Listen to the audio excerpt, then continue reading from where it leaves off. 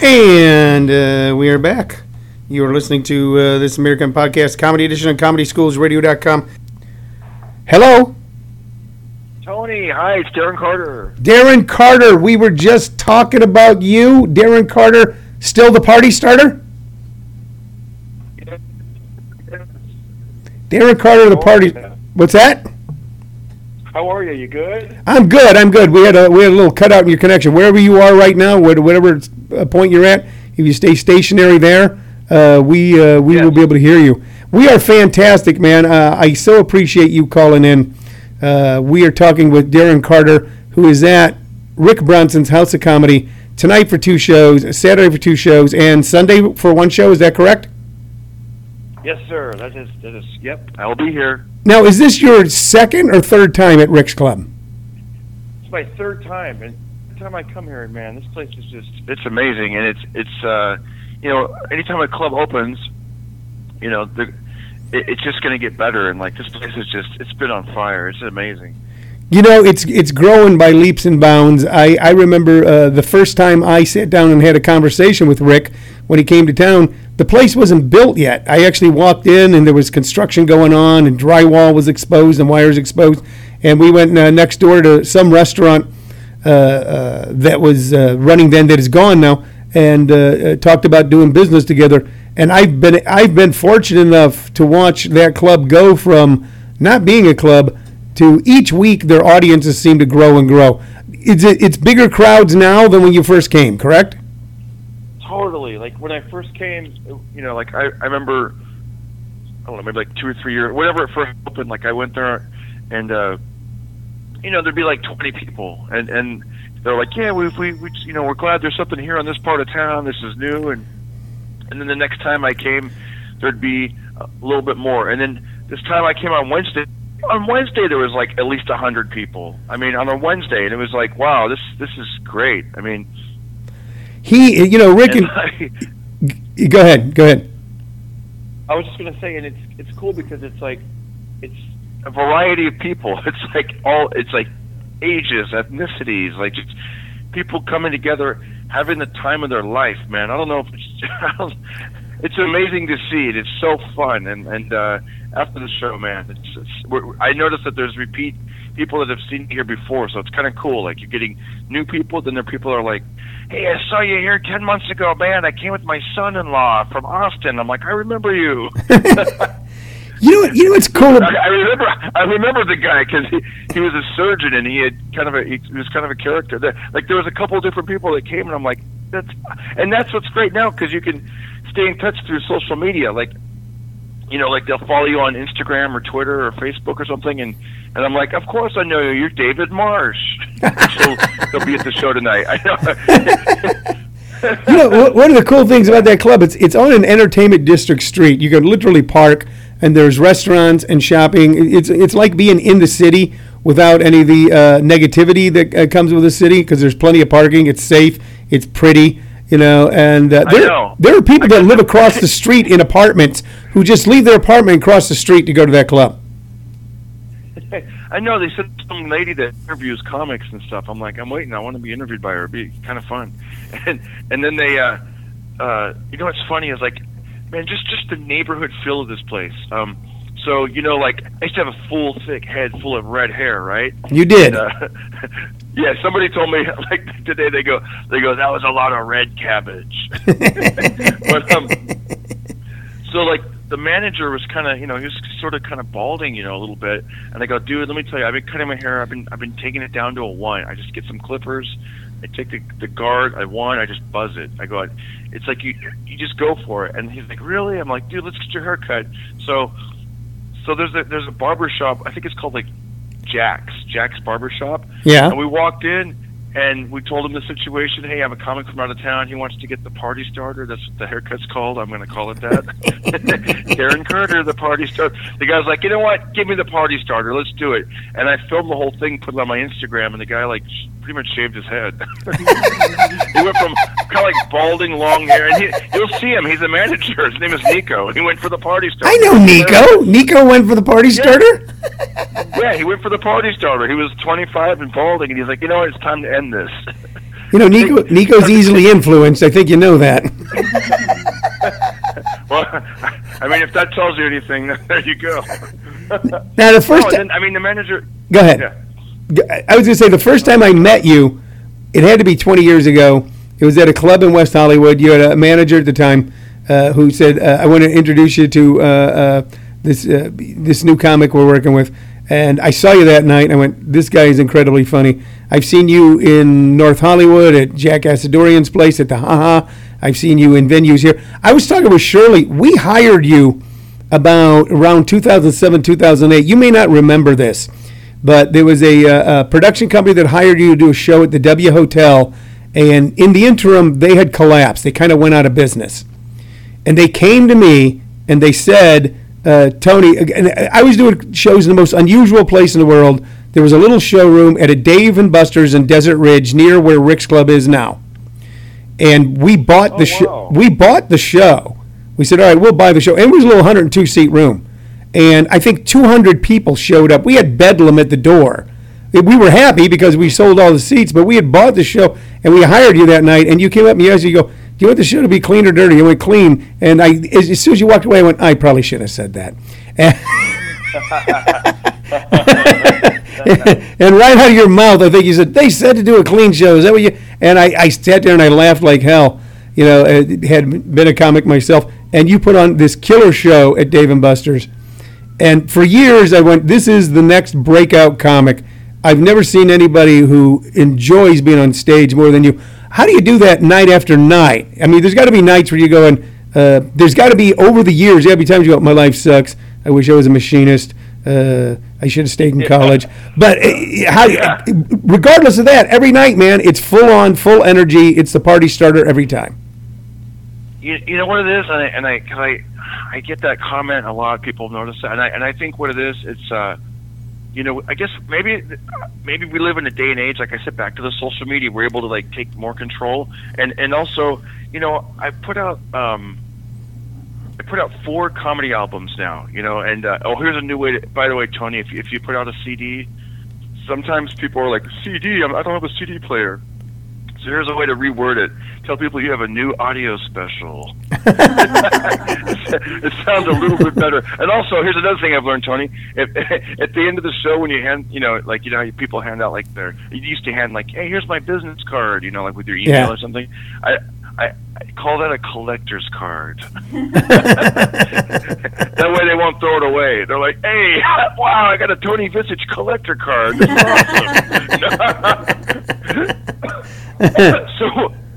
So back to the having fun on stage. What I try to do is, you know, I'm constantly like, you know, churning over new material. So it's like I keep some of the good hits, give them a little taste, but in my mind I'm like, okay, I want to work on this part of my life. Let me talk about this and this and this, and when you do that, you'll always have new stuff to talk about and new fun stuff that's happening. And also, you know, I was kind of blessed with the ability to you know, like to improv with the audience a little bit, like so I can interact, and so that always keeps it fresh because you just never know what's going to happen on that end, you know. And I usually do it in an uplifting way. I'm not like trying to, you know, tear people down and make them feel like crap. It's like, no, there's nothing mean or bitter in anything. There's some comics that make a living off of being mean and bitter, and some of them are good at it. But you, it's fun. You watch you. Do you still do the? I call it the Snoop Dogg bit. You know what I'm talking about? Oh yeah. You know what's funny is I do sometimes I'll throw that in the end, but it's like I mean, you know, the Snoop Dogg bit is because I reincarnated that bit for like a good 10 years. Like I was like, let's do Snoop, because I could do a Snoop Dogg impression. So I'd be like, hey, let's put Snoop Dogg on the news. What would that be like? And so I'd go, today there was an earthquake. Wow, what's cracking? 23, yeah. Gasoline prices continue to rise. From a Lincoln Navigator to a Geo Metro. Oh, no. An NFL football player was arrested for 500 pounds of marijuana. Wow, now that's the Super Bowl. So I remember doing that. Once I did that on a couple DVDs, and it got on YouTube, like about three or four different YouTube videos. I was like, I gotta put that one to rest. And so then I worked it on over to it was great, because then he changed his name to Snoop Lion for a Yeah, couple years yeah. and was going to do like reggae. So I'm like, bam, bring him back out, and I would do like Snoop Lion happens to Murgatroyd. It ain't no fun. Exit stage left even. It's Snoop Lion. Roar, roar. He's back in. He's back. And I make- He's back in the kind of limelight now because he's got a TV show with Martha Stewart. I know, isn't that wild? Gosh, you would never think those two would be together, but there they are. They're on stage, just baking, and I'm getting baked. But yeah, they do their thing. Yeah, but I don't really do the now what I do is I'll do a little taste at the end, just kind of give them some at the end. But it's like, yeah, I don't know, like the impersonation stuff. It comes and goes. I don't know. Did you ever do impressions? Yeah, you know what? This would have been, if this would have lasted around the time of the OJ trial. I had a perfect impersonation bit of Johnny Cochran cross-examining the cops, and people would roar and stand up. But unfortunately, then as that faded from the limelight, then I'd be doing Johnny Cochran. What are you doing? Who is that? Is that Wayne Cochran? Who is it? I don't know who you're doing. So I was often cursed with able to do impersonations of really obscure people or people who fell quickly from the limelight. But they're fun to do. Yeah. But now, Snoop, if you think about Snoop Dogg and Martha Stewart, she's done more time than he has. Oh, that's funny. That's true. She's the badass. Oh, gee, a real gangster. Oh, yeah. Yeah, I know. Oh my gosh, you're right. I never thought about that, Tony. Some of you might feed it. Look, I mean, I've never told a comic, especially a comic your caliber, hey, you should do this. Like a drunk after the show, telling you should do jokes about this. But the fact that he is doing a cooking show with Martha Stewart, and when you look at it, you think he's the gangster and she's the nice lady. She spent more time in prison than he ever has. Oh man. Yeah, but you're right though. Back to your point of the impersonations, it's like that's why I try not to do too many of the, because when I started out, I was doing a lot of impressions, and then, like you said, you learn like people come in and out of fashion, and you don't want to be up there doing like a lot of like even that the Snoop Dogg thing. I would have fun with the Snoop Lion because I would jump into the Snagglepuss impression, and it would be fun because then I could have fun with the fact that people that are like 20, 21 to anyone under 26 usually didn't know what I was doing. And Yeah. I'd make fun of them in a good-natured way. I'd be like, "What are you doing? What, you don't get what's going on?" Because I would start doing lyrics to Digital Underground, which is remember that song, the Humpty Dance? We were talking about it yesterday. My wife actually was on stage with those people at one time. So, yeah. So go ahead. Yeah. So that. That's awesome. So that song where he's like, "I like the girls with the boom once you got busy in the Burger King bathroom." That part. So I would get the girl and be like, I would pick some young girl and I'd be like, "You have no idea what I'm talking about, do you?" And she's like, "No." And I'm like, "It was a better time in America." And I'd be like, "A year before you were born, you could go to any fast food like Burger King, and you could, and I make it sound like it was really like a hookup spot, like you could." You spot somebody, they give you a Burger King crown, you tip it to the side. I tell them, you walk over to that Burger King bathroom, G'd up from the feet up, man. You'd open that bathroom door. What did you see? I go, you'd see beds, mattresses, lotions, potions. Burger King, have it her way. And then I go like this, here's the big punchline. 1 year later, no, I go 9 months later, you were born. And then like I'd make it look like her parents hooked up at a Burger King, and I'd be like, "Hey, next time you see your folks, just ask them. Say, Mom, Dad, did you guys used to get busy in Burger King? I always wondered why my middle name was Whopper Jr." It's a fine line, isn't it? I mean, as time goes on, when I first started, there were guys who were still around from the 50s and 60s who would show up at the clubs, and they'd be doing references to Richard Burton and Elizabeth Taylor or even Eisenhower. And then you would see the older comics who were then still. I remember Sammy Davis Jr. one time running out on stage in a what was a Nehru jacket with a big peace symbol, but he still had his hair combed like Sammy Davis Jr. It's a fine line, isn't it, as time goes by, towards being relevant with what we're talking about today without then being totally obscure because all your references are outdated. I mean, how do you keep up in the way that you do? Because you do keep up.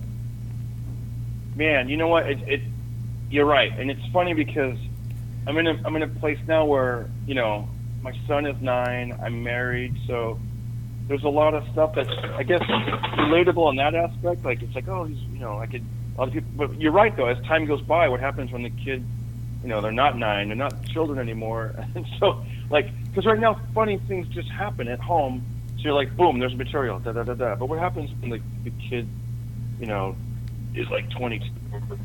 You're right. It's like back to that Snoop Dogg thing. I did for your average audience, it's going to be, like, wow, that's cool. He did Snoop Dogg. But I did like kind of a younger urban club. Yeah. The Hollywood Improv. It was the Hollywood Improv, and I did the Snoop Dogg thing, man. I'm telling you, it wasn't like afterwards. This young black comic was like, "Yo, man, you're really funny, man, but like Snoop ain't really happening right now, man. You got to talk about like." And he named some rappers I didn't even know, or whoever they were. Like, you got to talk about Rozelle or whoever, like, The Weeknd, whatever. There was these guys, and I was just thinking to myself, as he was telling me, I was taking in his point. I'm like, okay, it's good to hear, but I'm thinking, no, I don't want to. Maybe I'm being stubborn, but I'm like, no, like I know where I'm at, like as far as hitting these mainstream clubs, like. Yeah. I don't want to be doing obscure impressions of rappers that no one, because that's how I started, Tony. Like when I was 20 years old, I used to hit the stage and reference the latest pop song and Sure. the latest, and it was only funny to people my age, like the college kids. Anybody who had kind of a life didn't know what I was talking about. So I don't want to go back to that. I'm like, no, I'm not going to try to name some obscure rapper so rappers seem, it's like they're running out of like obscure names. It's like they all have common nouns. It's like Common, The Game, Weekend. It's like it was a common game on the weekend. Well, that's an entire concert, isn't it? So, you referenced something I want to ask you a little bit. That certainly Snoop Dogg's life has changed since he was first introduced to the world and was actually out on MTV one night when he was. There were warrants out for his arrest for murder, and the people thought he was going to get arrested. Oh my God. And the warrant. To now, he is lovable old Snoop Dogg in a sense. He's on a show at Mark. Yeah. How has your life changed dramatically from when you started? If this isn't like a canned interview question, but how has your life changed dramatically from when you started till now? Well, I swap lives with Snoop, and I'm in a gang in Long Beach now. I was out for West Side. No. You know what? I gotta. There you go. It's started out when I was like 19, 20 years old, and I would do jokes. Okay, so my very first year in comedy was in Fresno. That's where I grew up. Okay. Okay. And then I moved to the San Francisco Bay Area. All right. But my first year in comedy, I don't know if you ever played a club there. One was called Screwballs. Before that, it was called the Athenian Restaurant. In the Bay Area? No. It was in Fresno. I did a gig in Fresno. I believe I did a New Year's Eve show in Fresno that a guy named Danny Mora booked. It was probably, you know what? I totally remember that era. Like when I started, there was this guy. There was this guy named Mr. EE, okay, and he would book us right away. Like I was on the speech and debate, so I kind of have like, structured. I knew how to like put it. No, I basically was doing an act, but in speech class, and then when we would hit like the bowling alley or whatever we would do our comedy at, like, so right away I was getting like $25, and it was like, wow, this is great. Yeah. What a great way to, and then you move to LA or whatever, and you realize like, wow, that was. They still pay $25. No. You move to LA and you're like, wow, I was really lucky to get paid like that. But so in the beginning, I remember we would do like these little hole in the wall joints, and it was awesome. But I remember the first time I did a quote real club, and it was called the Athenian Restaurant, and that's when they would have like headliners come in from LA. Guys like you would come in from LA, and I was 20 years old. I remember I'll never forget, Steve Odekirk was the headliner. Yeah. He was the headliner that week, and he went on to write and direct like those Mr. Show, Pet Detective movies. Yeah, all that stuff with yeah. And then like anyway, so I remember like he directed the Ace Ventura movies. I was thinking of Bob Odenkirk. Yeah, Steve Odenkirk. Yeah, he went on to become a very successful director. You're right. Go on. Yeah, he was Jim Carrey's like good friend or whatever. So I remember like here's a club full of adults. I would say like in my mind they were grown-ups. Like I was probably 19 going to community college, and here's a room full of people.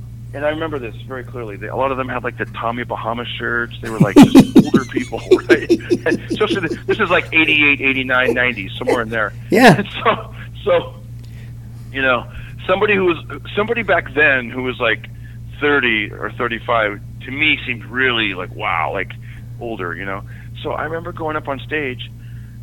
Okay, I remember the host was just he was killing. Like the host was just like killing, like just talking about stuff that people knew, golfing or getting stuck, airplane travel, whatever. And I remember he brought me up. He goes, "It's his first time here in a real comedy club. He's done some open mics around town.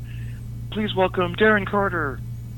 And they go up on stage, and now there's a room full of adults, and I'm bombing because I'm up there talking about like kid stuff. I'm like, "Hey, don't you guys hate when you make a prank phone call and your mom's behind you and you're all busted? You're like Kermit the Frog here. Oh man!" I start sweating, and I'm like, "What would it be if like if Michael Jackson were to moonwalk?"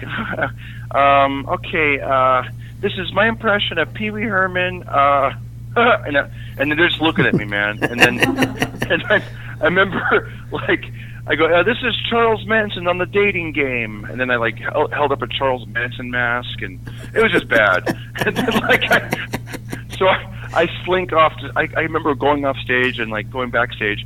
And then the MC comes back up, and, like I said, he was probably in his 30s, which at the time that seemed older to me. And he's like, "So I got divorced from my wife, otherwise known as plaintiff," or whatever. And the crowd's like, "Genius, this guy's really good." And I was just like, man, wow, like, I've got to grow up or something. This is terrible. Like, I remember, like, and also when you're really young, it's like sometimes, like, the other dudes will, like, they'll help you, but kind of be cocky. Like, I remember this guy, we're in the comedy club because I went out there just to get away because I was bombing and I wanted to cool off. I was all sweaty. Flop sweat is terrible. So like, I go to the back, out the back kitchen in the parking garage area, just like, wow, get myself together. And I remember the one of the other comics was like smoking a cigarette, and he wouldn't look me in the eye, but he was standing right next to me, and he goes, "Do you know where you lost him?" I'm like, yeah, I think I lost him on that's right, the Michael Jackson bit.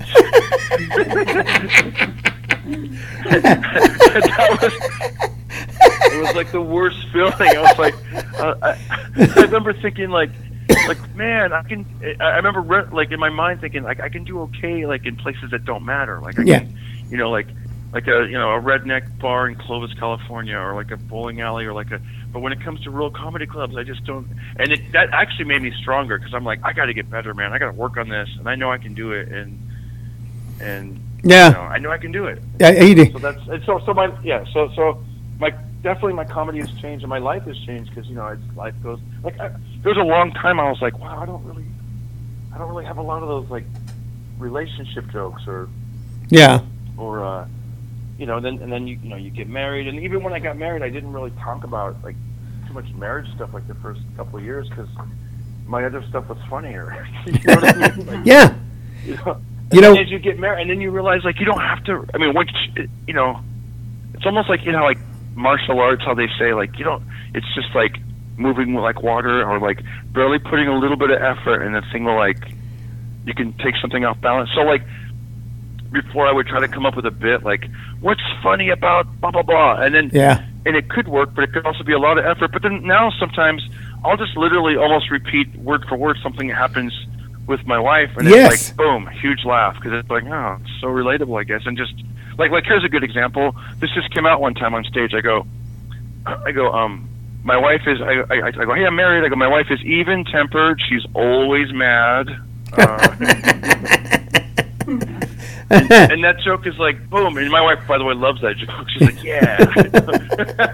Yeah. But it's easy. It's just my wife is even tempered. She's always mad, and it works. It's like Yeah. simple, and I don't have to, it's weird. Like, Well, I talk with younger comics, and I go, they'll run and go, I saw, they'll hear somebody say something weird on the news or disgusting, and they're appearing on stage, and I go, well, I don't need you for that. I saw that too. I go, your job is to find the funny that the audience doesn't see, that then becomes apparent once you show it to them.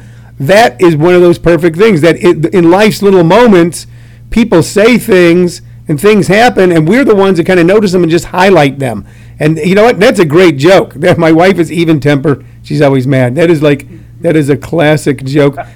Going back to what you said about the comic and going, do you know where you lost him? One of my very first shows at the Laugh Factory way back in the 80s on Sunset, I did an open mic night, and some veteran comics who were friends of mine came out to see me, and they were pretty brutal guys. And we're leaving, and I asked this one comic, I go, what'd you think? He goes, you're funnier in the car. I go, what? Yeah. Oh my God, that one. Yeah. Don't you hate that one where you're like, like how do I get as funny as I am in the car? His suggestion for me was that we rent a bus and ride around because I seem to be funny with motion. Yeah. What he was really saying was that the journey from what you got in your head and what you're able to do, and the whole reason it compels you to do it because of the way people are reacting to you in real life, and then when you go on stage, that journey, those few steps from the back of the room to the front of the room are they're a little bit bigger steps than a lot of people realize. You have taken those steps, man. I just want to say that.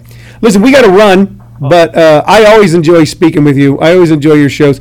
You're going to be at Rick Bronson's tonight, 2 shows tonight, 2 shows Saturday, 1 show Sunday. You've got a new audio. What did you call it? It's not a CD. Yeah, exactly. I'm gonna. Yeah, you've got it. I know. I can. It'd be funny if we confuse what I told you. You've got a new audio business card. No, dang it! No, yeah, no. Yeah. Come on down, folks. Get new audio business card. No. Audio business cards. Yeah, Sunday. Yeah. So it's my 4th comedy album. It's a audio special. It's called The Party Continues. Okay. And, it's fantastic. If they, of course, I want them to come tonight, but it's also available on iTunes and Amazon or wherever they buy stuff like that. It's great, man. And man, it's always good to talk to you. I could talk longer. I'd like to know more about like what you said about the 80s and the Laugh Factory, and because I was kind of afraid to go to LA. I didn't hit LA until like 95. So I know, man, you were there in a great time. I was already living there, and prior to that, I moved out to be an actor and became a unlicensed pharmaceutical rep, and and when that business collapsed under the weight of bleeding noses and possible federal indictment, I became a comic. So kind of like Snoop Dogg. You know what? The next time you're on, maybe we can even maybe we can get you to come in live and we can talk about all that stuff, because I always love speaking with you as well. I always enjoy seeing your shows. I always watch you and go, the first time I saw you, you were pretty new, and I was looking on stage, and my thought was, as I was enjoying it, I go, how'd this guy become this funny this fast? And you've gotten funnier every time I see you. Darren, thank you so much. We'll see you tonight at Rick Bronson's House of Comedy. I'll be there. Thank you, guys. Have a great day. All right. Bye-bye. That guy, when you see someone when they first start, when you see someone when they very first start, and then and to see them and that they were funny then, and that there are guys who come hot out of the box, because when I saw him, I don't know how long he'd been doing it, but he was new. Well, he's not that old. No, he was newer, and he was hot out of the box. It was like, wow, look at this, and a lot of guys that start out that way, that start out kind of like as a Roman candle, fizzle. He never fizzled. He got stronger and stronger. I used to see him a lot over the years. I would just be in comedy clubs doing other business or go down to see other friends of mine or maybe doing a show myself. And then I would hear he's going to be on, and I'd watch him and go, guy's gotten better. He's doing it. I saw him go up at in front of a primarily Latino audience at a Latino club, following several extremely funny Latino guys. I'm thinking like maybe Danny Garcia, Jeff Garcia, and some other really great Latino comics. and I saw him take it, and actually elevate the room even to another level. They just loved him. So, yeah, he is at Rick Bronson's House of Comedy tonight, 2 shows, Saturday for 2 shows, Sunday for 1 show. If you want to see a funny guy, if you just want to have a great time laughing, that is the show to see.